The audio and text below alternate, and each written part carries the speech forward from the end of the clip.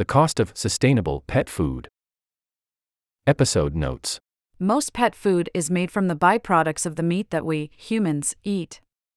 But recently, there's been a rise in high-end pet food products, including things like lab-grown meat that are touted as sustainable options for your furry friend.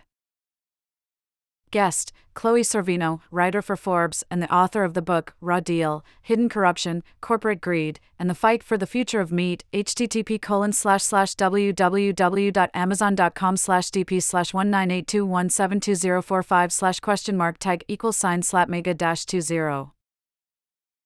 Special thanks to Patrick Fort and Garbanzo. If you enjoy this show, please consider signing up for Slate Plus.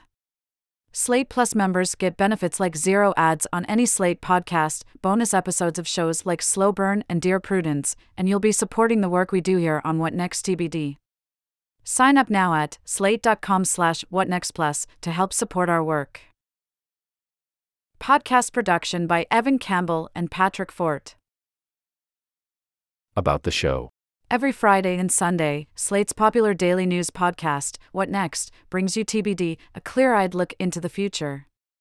From fake news to fake meat, algorithms to augmented reality, Lizzie O'Leary is your guide to the tech industry and the world it's creating for us to live in.